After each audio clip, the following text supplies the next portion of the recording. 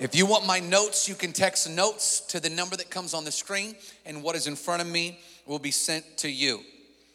1 Samuel chapter 16, 1 Samuel chapter 16, beginning in verse 1. It says, the Lord said to Samuel, how long will you grieve over Saul, since I have rejected him from being the king of Israel? Fill your horn with oil and go to Jesse, for I have provided myself a king among his sons. And Samuel said, how can I go? If Saul hears, he will kill me. And the Lord said, take a heifer with you and say, I have come to sacrifice to the Lord.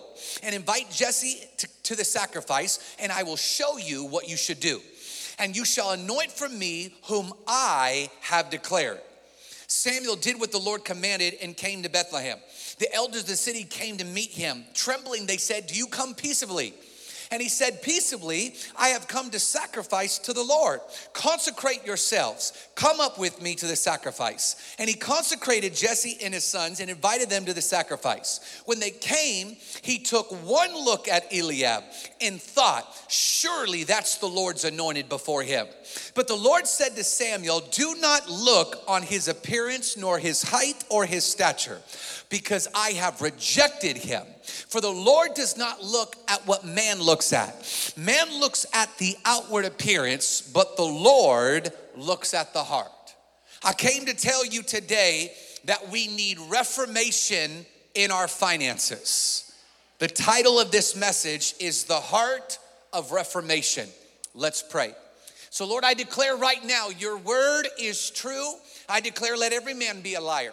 We declare your word is a lamp unto our feet and a light unto our path. Lord, we hide your word in our heart that we won't sin against you. Holy Spirit, I pray right now that you would breathe upon your word. I pray your logos would become rhema and revelation to us today. Lord, I pray you would give us ears to hear, hearts to receive, minds to understand what your spirit is saying today. Holy Spirit, we declare we don't make room for you, but we give you the entire room. We declare no spirit, but the Holy Spirit is welcome in this place. We say, spirit of offense, you must go. Spirit of mammon, you must go. Spirit of fear, you must go. Holy Spirit, come, have your way. Lord, I thank you. Nobody came to hear me. We all came to hear you. So we declare, speak, Lord. Your servants are listening. And all God's people said, amen and amen. We are stewarding a prophetic word of reformation. That this year the Lord would make the crooked ways straight. Reformation is when wrong things become right in God's sight, or righteousness. This is a John 3:30 year where he will increase and we will decrease. Church, reformation begins with you. Before you can make the crooked way straight somewhere else, before you can take the plank out of somebody else's eye, you first have to deal with what's in your eye. Reformation begins with you, and you begin with your heart. Now, I'm going to warn you this morning, you have an opportunity that you could either be convicted or you could be offended. See, when you do not steward conviction, offenses set in. I just want to be authentic with you. I don't know in 20 years of ministry if I've ever been more convicted coming into a message than I was this week.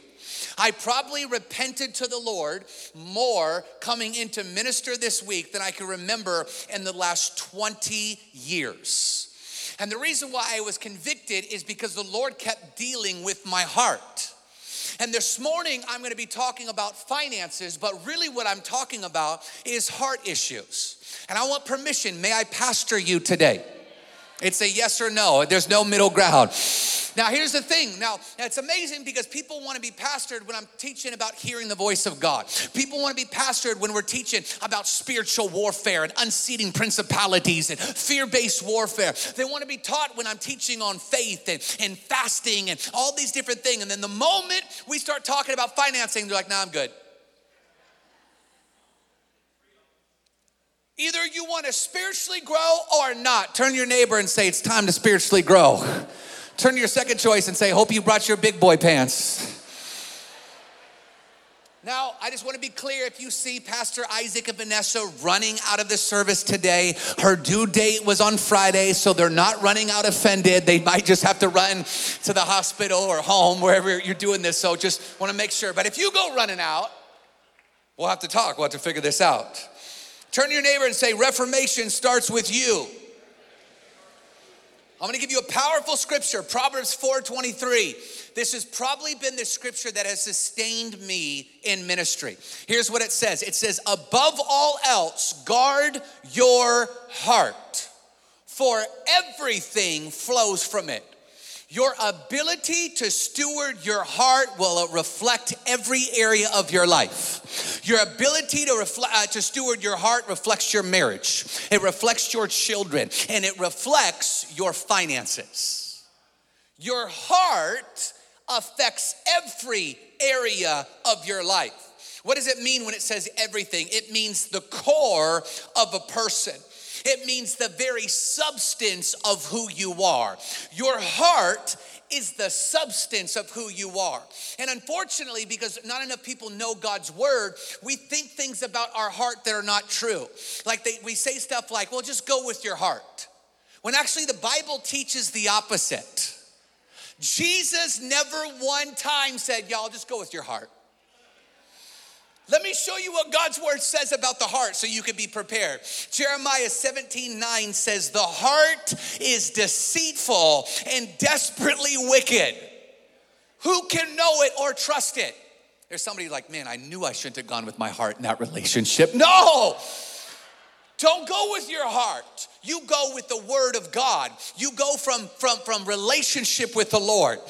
Mark 7:21 says, from within or out of a heart come evil thoughts, sexually immorality, theft, murder, and adultery. Watch this, guys. Your greatest sins are not addictions, they're heart issues. And there's some people that are struggling with sexual sin today, and you've tried to deal with sexual sin. And the reason why you've struggled with so long is you're trying to deal with an outward manifestation of an inward challenge. Watch, you don't have a sexually addicted problem. You have a heart problem. You got to hear this today.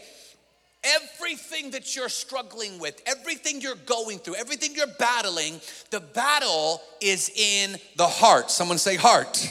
Come on, say it like you're preaching with me this morning. Say heart. Now, what more about your heart? God wants to be loved with your own heart, with your whole heart. We call this the greatest commandment, where God says, love the Lord your God with all of your heart. What happens when you love God? Well, you'll encounter God when you love him with your heart. Matthew 5:8, blessed are the pure in heart, for they shall see God, or they shall encounter God. God tests our heart. Proverbs 17:3 says, the crucible for silver, the furnace for gold, but the Lord tests hearts. And you need to understand that a part of this test is that money reveals our hearts. Matthew 6:21 says this, for where your money is, or your treasure is, there your heart will be also. See, it's wild because a lot of people don't realize how much money reflects your heart. The heart is the core of who you are, and your heart affects every area of your life. Now this morning, I want you to grow. And the reason why I'm teaching on this is the year of Reformation. And there's no way we're gonna reform outside of our family if we don't have first Reformation in our own hearts and our own lives. So when Jesus started teaching about someone's heart, he started reflecting to money, because that is what's at the core of you. Your money reflects your heart. So I'm gonna give you this morning 3 significant ways to spiritually grow. These are some of the most significant ways that you can grow. And I know we're a church full of people that are passionate about spiritual growth. So real quick, number 1, daily encounters. If you wanna grow with God, connect with him daily. That's why we want you to go through Connect. That's why we want you to be equipped. Number 2, develop a fasting lifestyle. We've already taught about this. Some things only come out through prayer and fasting. Fasting aligns you with the perfect will of God. It sets you up for the supernatural. And 3, people that honor God with their giving supernaturally, spiritually grow. So I want you to ask yourself a self-reflection question. Have you spiritually grown in these areas? How are your daily encounters? What does your fasting lifestyle look like? And what does your giving look like? Because these 3 ways will reflect your spiritual growth. I remember when I was teaching my children about tithing, And we brought them together and we said, hey, this is what tithing is. And we started teaching it. The initial response from my young children was, no. Like I told them a family pet died or something. Like what? Like, no, we have to give our money. And I had to teach my children in the state of immaturity that they're in. No. Do you love God? Yes. Then we honor God and obey God. But what's wild is there's a lot of adults that have the same response of my immature children. That when I said we're going to talk about the heart, people were like, yeah. And then I said, I came here to tell you today you need reformation in your finances. And your response was, oh no. And the reason why is because it's reflecting your spiritual maturity. Because those that are the most spiritually mature love giving to God the most. It's interesting how people get weird with money. It's true. Family stuff gets weird with money. Start talking about gifts and how much we're spending and who's doing what and who's contributing. Start talking about inheritances, people get money.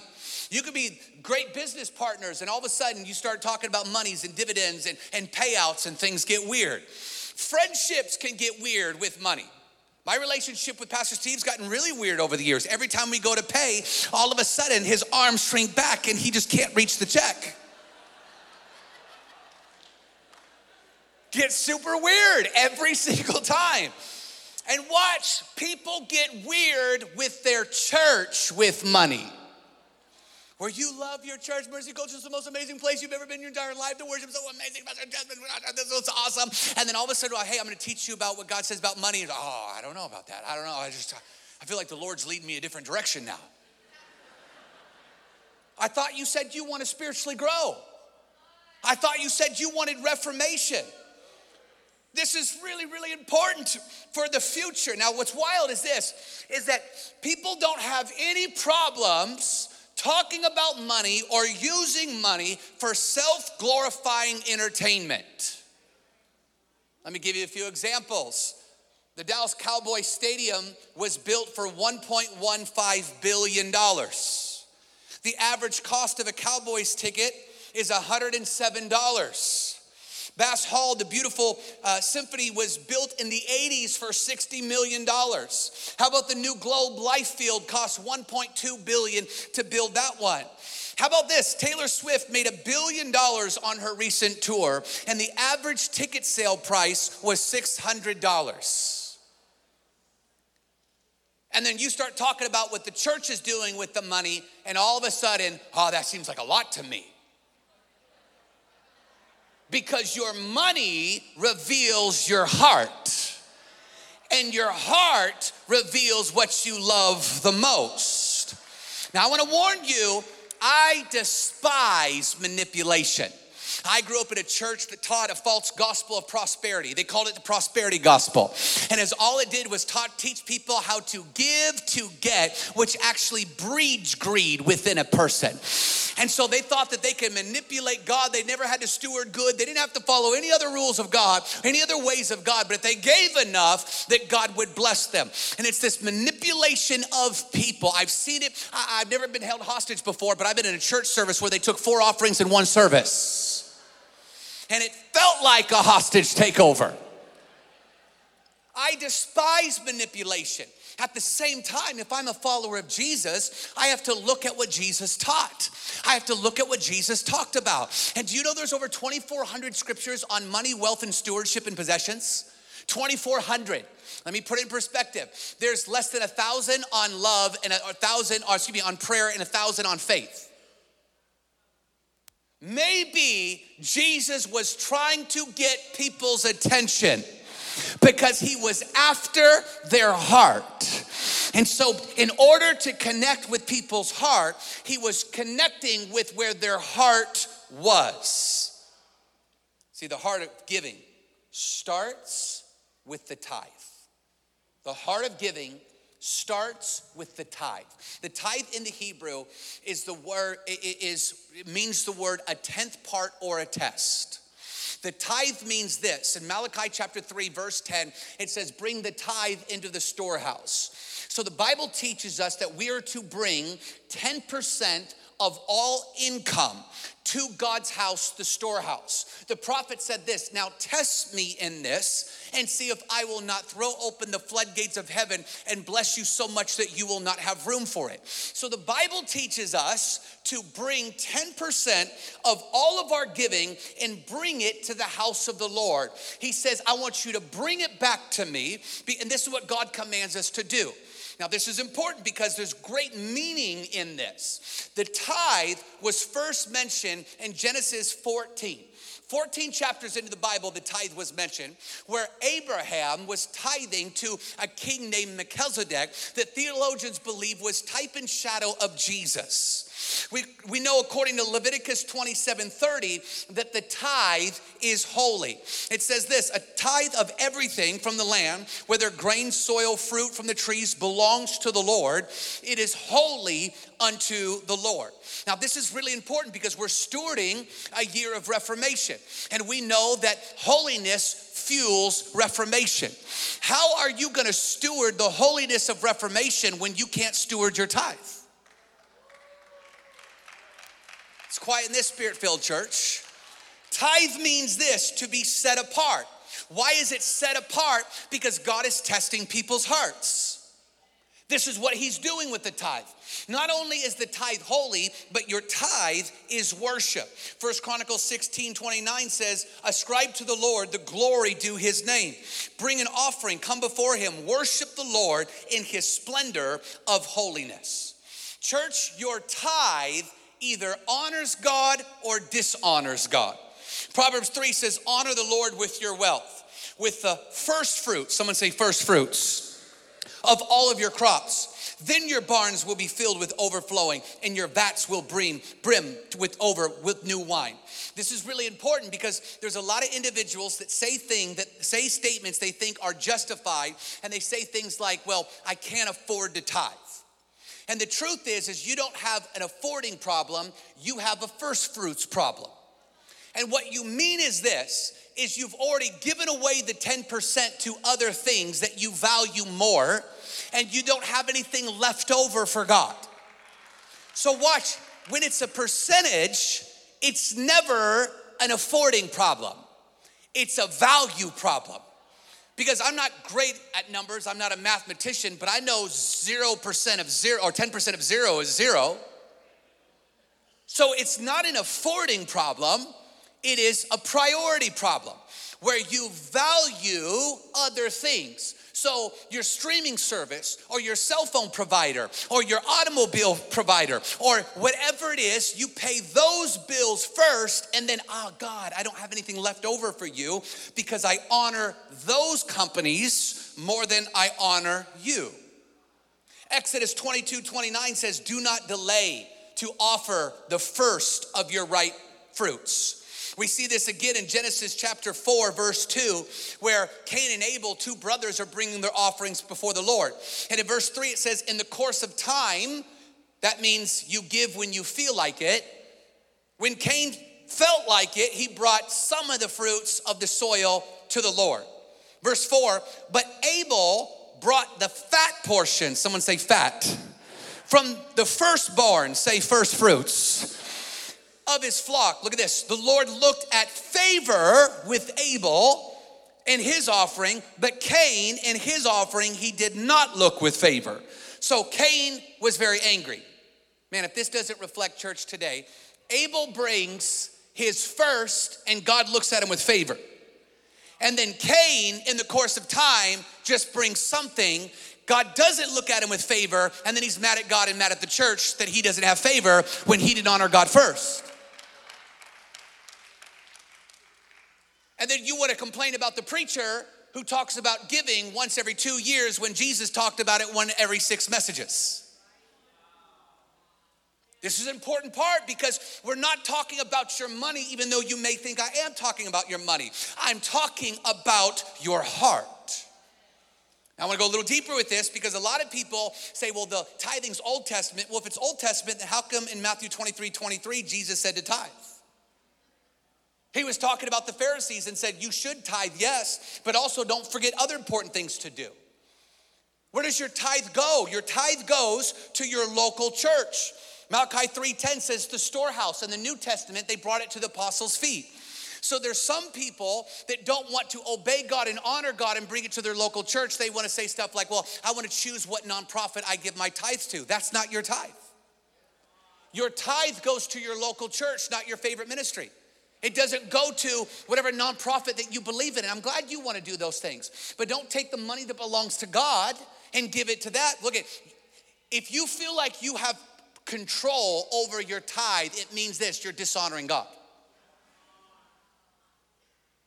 It goes to your local church. And in the church, it's used for the advancement of the gospel and the ministry of the congregation.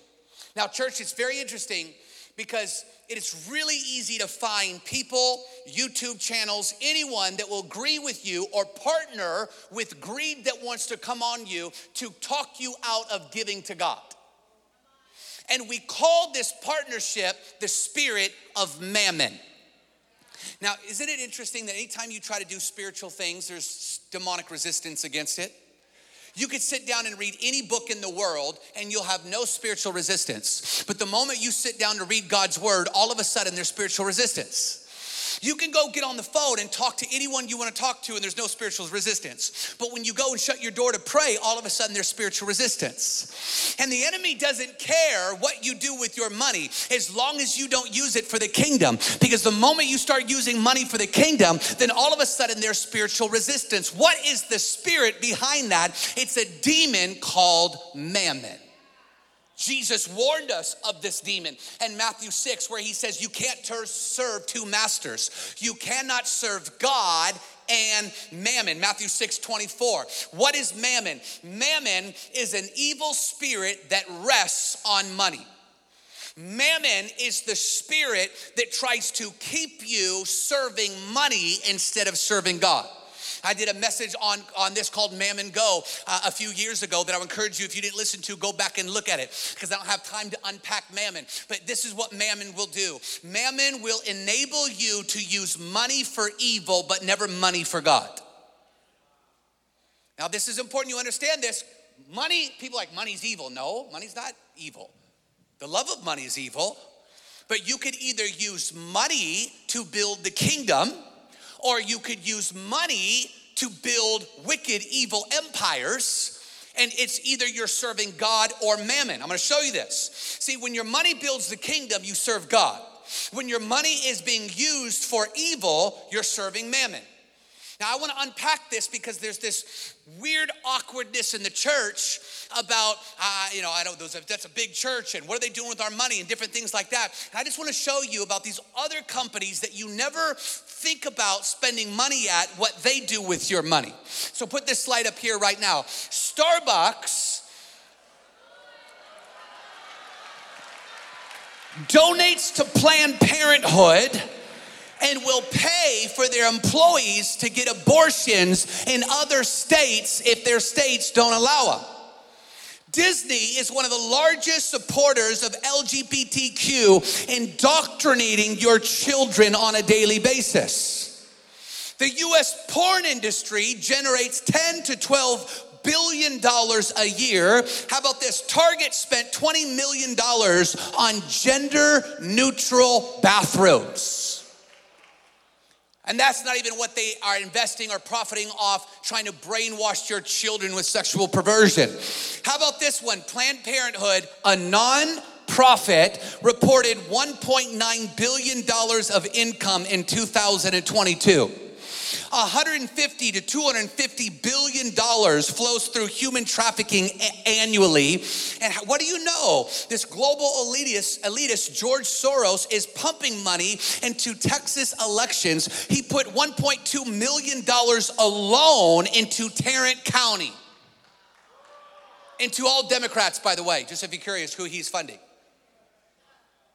So it's interesting that these wicked companies that are intentionally putting their money in places to indoctrinate your children or to murder them in the womb. But then all of a sudden, we feel this conviction where, what's the church doing with our money?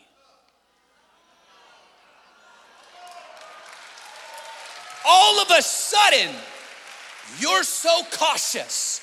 Well, I don't know, feeding 55,000 families a year in our food bank. I don't know, seeing revival stewarded in the church and Reformation outside the church. I don't know, raising up pastors and churches and planting churches in every major city in Texas. I don't know, sowing into 26 other churches around the nation, helping them develop presence-driven churches. That's what we're doing with our money. What are you doing with your money?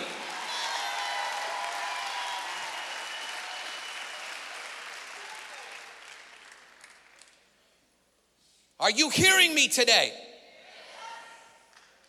And let me help people with bad theology that wants to say tithing is under the law and we're not under the law. I'll give you two quick reasons. It can't be under the law if Abraham tithed in Genesis 14 before the law was written. And it can't be under the law if Jesus taught us in Matthew 23 in the New Testament to tithe. So really what you mean is you want to partner with someone that will tell you what you want to hear. Well, guess what? You can find a doctor that will tell a man he's a woman. That don't make it true. You will always find somebody that will partner with evil spirits that are trying to keep you from the things of God. Church, withholding your tithe is stealing from God. And if you didn't know that's what you were doing, a preacher came to pastor you and father you today and tell you, stop stealing from God. Malachi 3:8 says, will a man rob God? Yet you rob me. You ask, how do we rob you? In tithes and in offerings. That word rob in the Hebrew is the word kavah. It means the practice of taking someone else's property, to take forcibly, to embezzle, or to defraud. And some of you think that you can defraud God.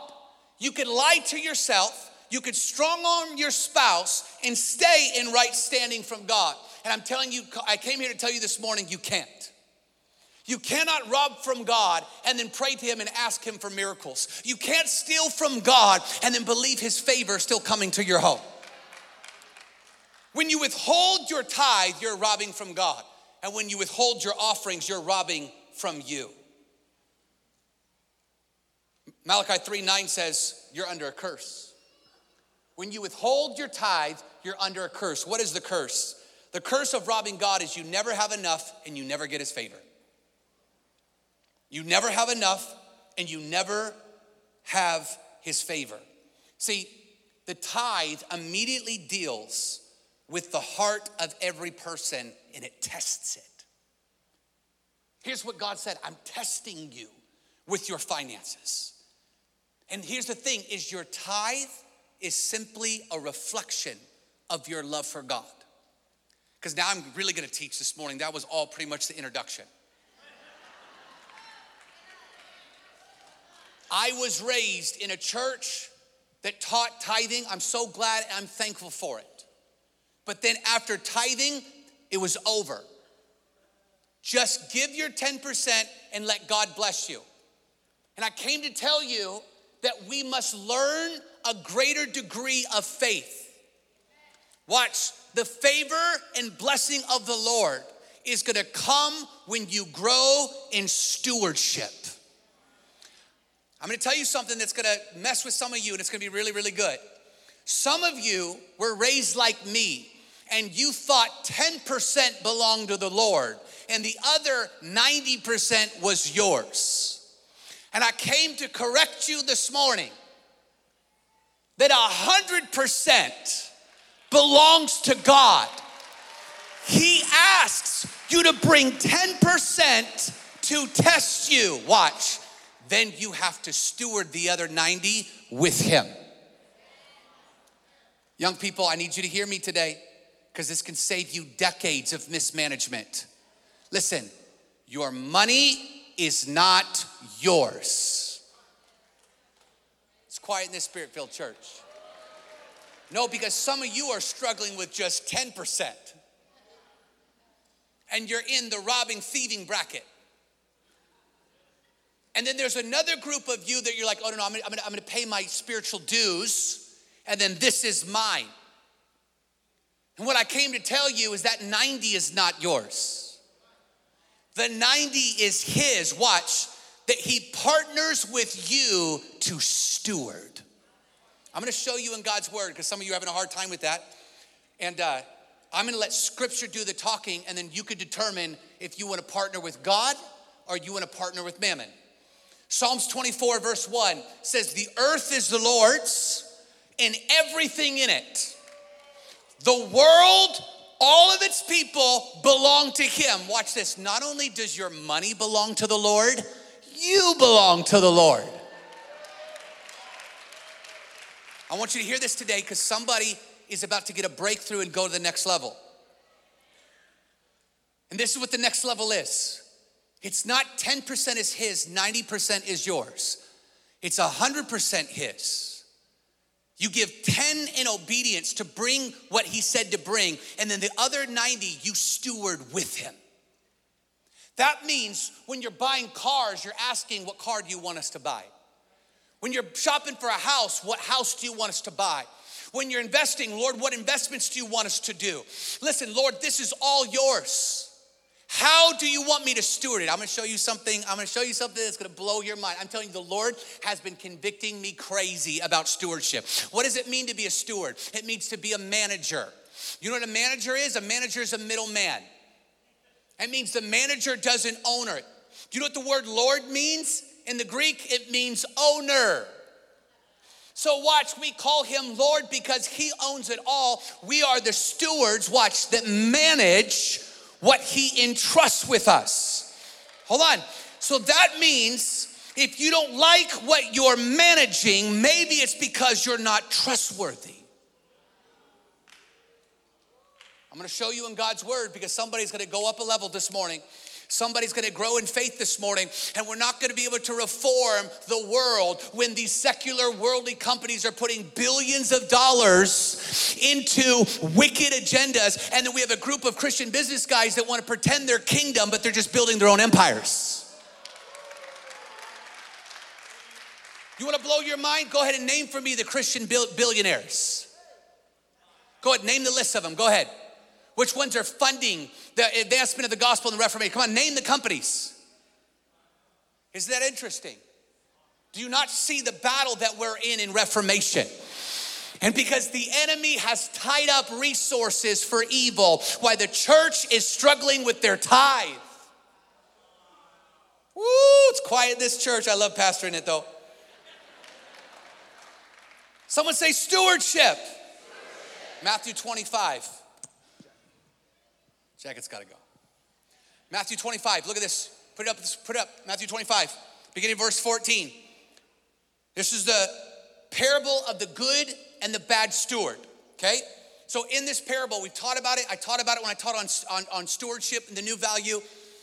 Here's what happened. A master came into town and he gave 3 servants 3 different amounts. 1 talent, 1 2 talent, 1 5 talent, each according to his ability or what they could be trusted with. Now remember, anytime Jesus is giving a parable, he's teaching people about kingdom principles through stories. So when he says there was a master, guess who the master was? Jesus. When he says there was a servant, guess who the servant is? You are. He's teaching us about kingdom principles through these stories. So he said he went away and he left 1 5, 1 2, and 1 1.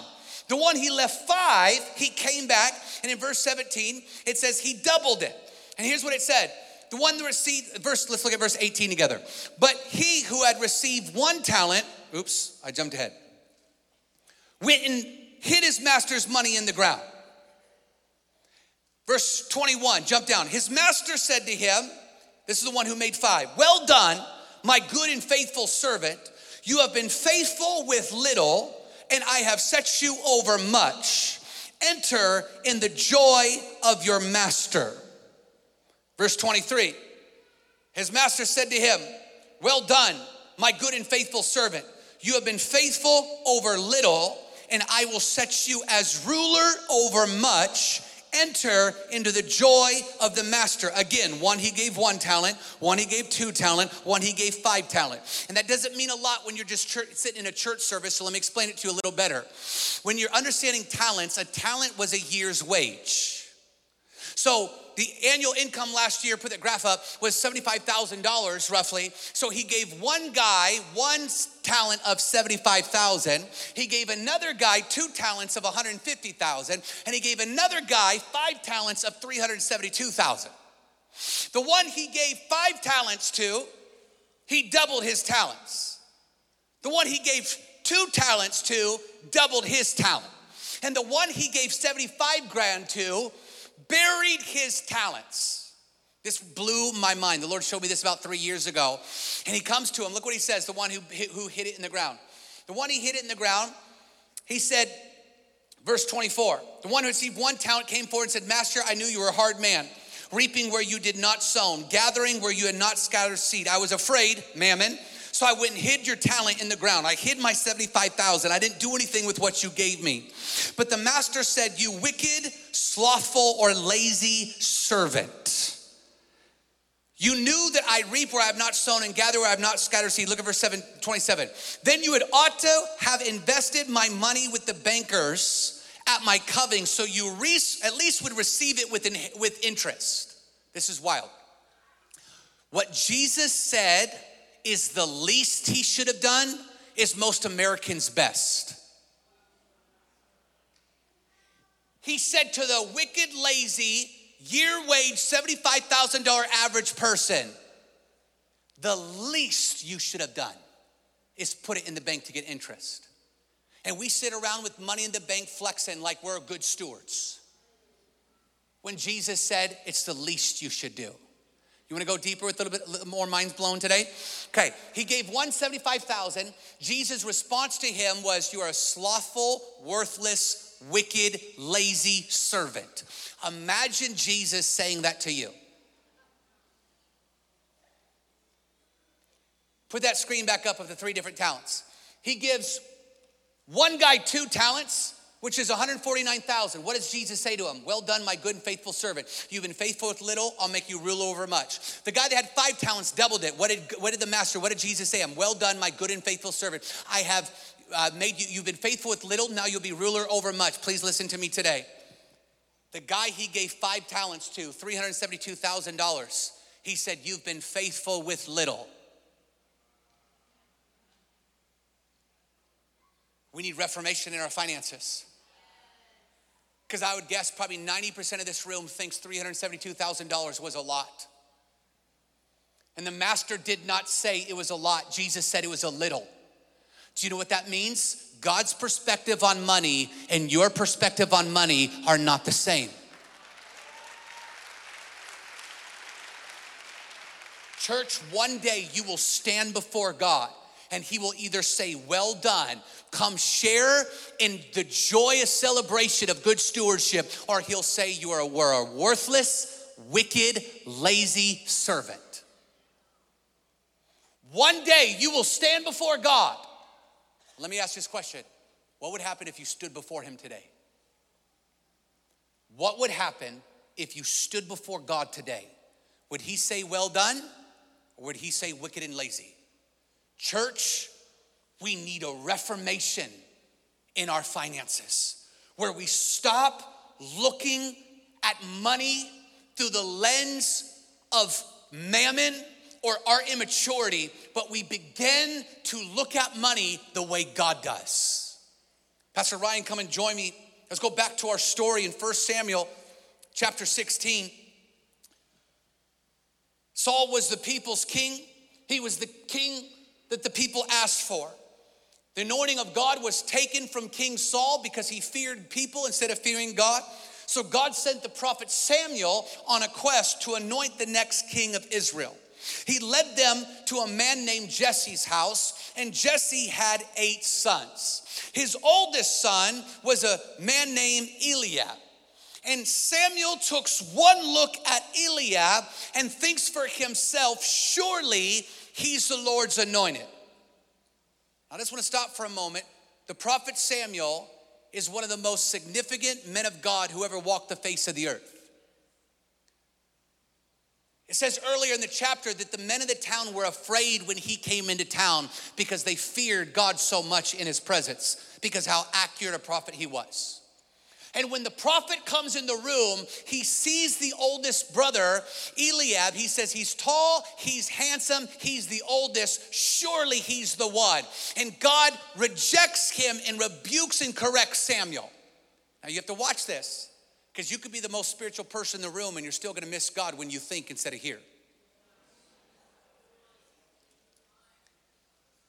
He thinks that Eliab is the one.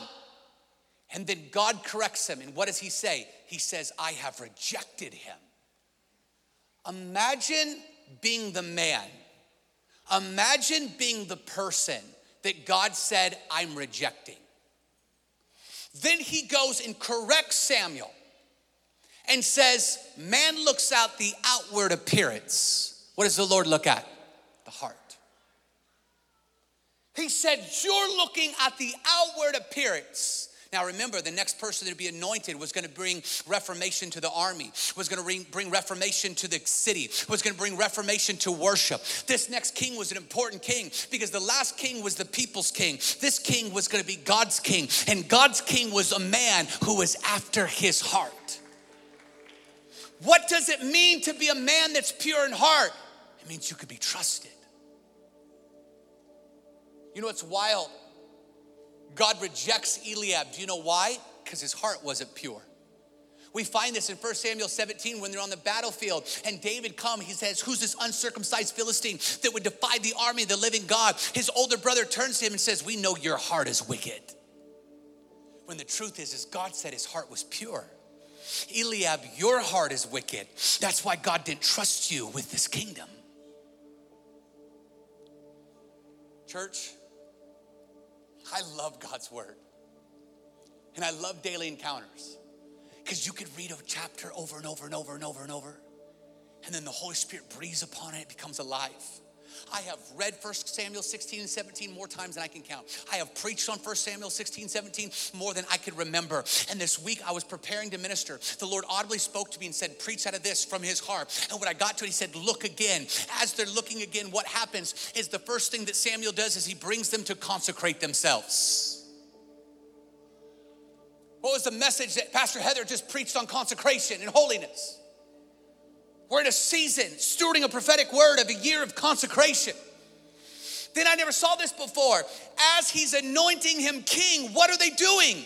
They're bringing an offering. And in this offering, God declares over David, he's a man who has a pure heart. The first act as he is being anointed king is through an offering. And I never noticed it before till this week. His last act of king was an offering. Turn to me to 1 Chronicles, it'll be up on the screen. 16:7. It says, the Lord said to Samuel, 1 Chronicles 22:5.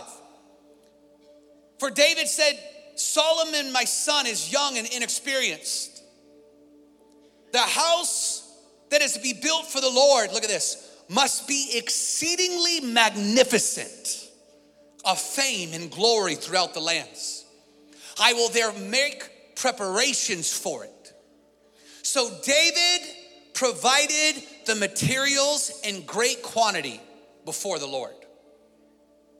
His first act being introduced as king was through an offering. And his last act of king was to prepare an offering. I was curious this week on how much this offering was. I called Dr. Brown. I said, hey, could you help me research this? What was Solomon's temple worth in today's value? We came to the number $42 trillion. I'm gonna be honest with you. I'm not at the place and stage in life and understanding that I knew what that meant. I'm still at this place when you start talking about trillions, I get lost. You know when you give your kid a $100 bill and you're like, oh, be careful with that one because they don't know what it's worth. I was literally sitting there thinking, How do I begin to comprehend 42 trillion? Then I started thinking of things that I know the value of, like Dallas Cowboy Stadium. There was 1.15 billion. Then I divided 1.15 billion into 42 trillion. Please put the screen up. And if you do 1.5 billion into 42 trillion, you get 36,521.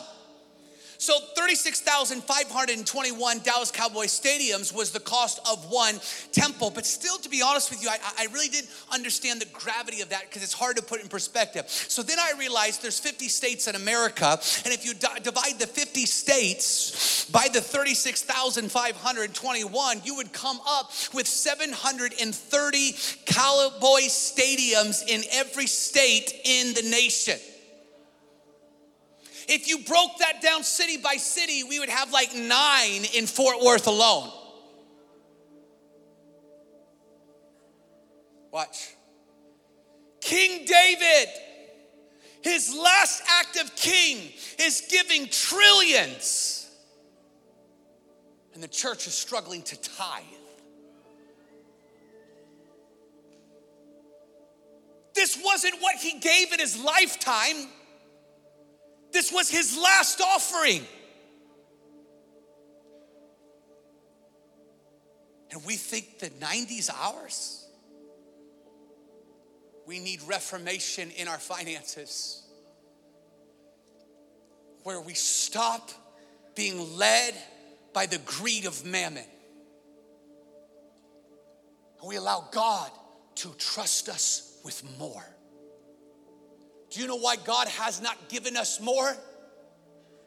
It's because we're not trustworthy with it yet. Now, I need to be honest with you. I've been on this wild journey. And I feel like there's been layers and layers and layers of fear and mammon come off me. I've identified it quite a few times already in the last few years. In fact, about 3 years ago when we were remodeling this sanctuary and we ripped up the carpet, we were writing all over the sanctuary prayer requests and things we were believing God for. And I remember Heather was right here for about an hour, and she literally wrote this entire section, and she starts writing cities all over America that she's wants to believe in God to put justice residents. And then she stopped writing cities and started writing nations and starts writing all over this. And I remember looking over at my wife, weeping before the Lord, writing down cities and nations that there'd be justice residents, thinking, but how's that gonna happen? Oh, your great fearless leader who has so much faith, letting mammon influence me. Well, my wife is believing God for the impossible.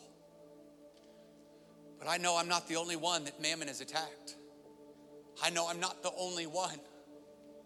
I had an encounter with the Lord yesterday. I'm in my daily encounter. I'm by the fire. I'm kneeling before him, and I heard the Lord ask me a question. He said to me, Landon, how much is a lot of money? So I told him, hundreds of millions. And then he said to me, now repent for thinking that's a lot. I know I'm not the only one on this journey. And I'm saying trillions and billions and hundreds of millions, but you might be at the place right now that you think thousands is a lot. And I came to tell you what the Lord told me, repent for thinking it's a lot. Mammon is financing the evils of the world, while the church is wrestling with just obeying God. King David's giving trillions. We don't know how we're going to build a $15 million justice residence. Not one of them. How are we going to build thousands of them? We need reformation in our finances.